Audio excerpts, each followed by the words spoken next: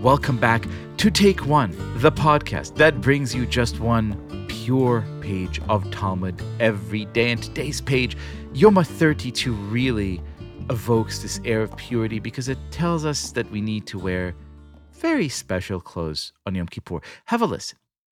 And there are 5 services on Yom Kippur. The sacrifice of the daily morning offering, performed in golden garments. The service of the day, the sacrifice of the bull and the goat, which is performed in white garments. The sacrifice of his ram guilt offering and the ram of the people in golden garments. After that, he, meaning the priest, removes the spoon and the coal pan from the Holy of Holies in white garments. He emerges from the Holy of Holies and sacrifices the daily afternoon offering in golden garments. What an amazing and evocative passage about changing between the golden garments and the white garments and what each of them symbolizes.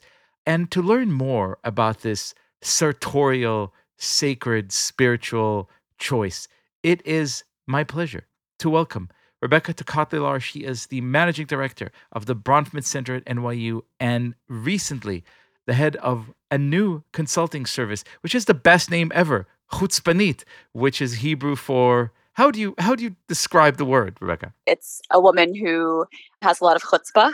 And my definition of chutzpanit is a woman who's able to channel their righteous anger into unapologetic advocacy for themselves and for especially other women around them. And that's really what we're trying to do with chutzpanit, is advance women who hold up and work in Jewish institutions. Amen, Selah. Few tasks could be more urgent and important. And yet now we return to this one sacred day discussed in the text. So tell us, why white and gold? On the most basic level, we're evoking what the high priest would wear on Yom Kippur when he would access the temple, right? We're told white linen. The Torah is very prescriptive about actually the garments that the priest would wear. So of course there's that. We also are told white symbolizes purity. It's very simple.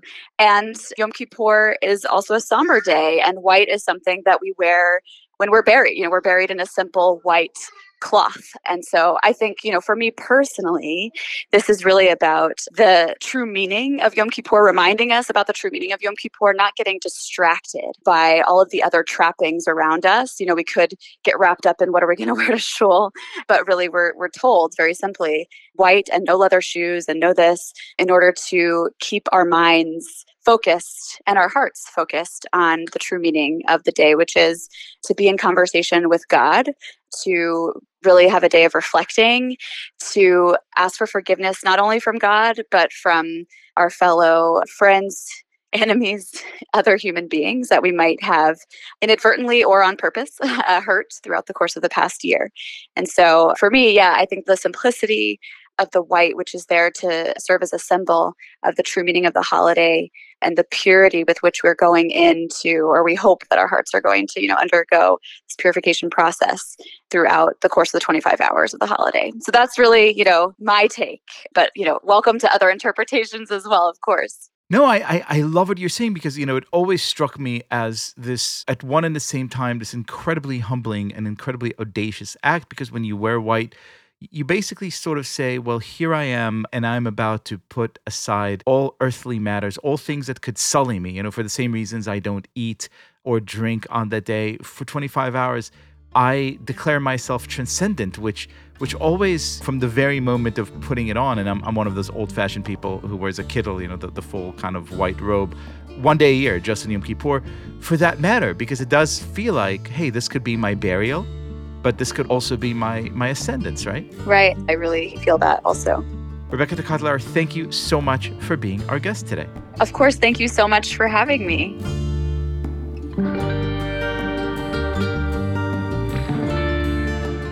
This has been Take One, a production of Tablet Studios. If you enjoy this show, and I hope you do, please go and rate and review us on iTunes or whatever platform you use to listen to podcasts. Each week, we'll be releasing new episodes Monday through Friday, covering the entire weekly portion of Daf Yomi. I'm your host, Leah Leibowitz, and our producers are Josh Cross, Sarah Fredman-Ader, and Robert Scaramuccia. For more information, go to tabletmag.com/takeone or email us at takeone@tabletmag.com.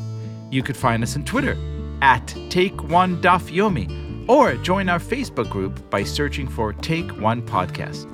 I hope we've made your day a little bit more Talmudic, and we'll see you again soon.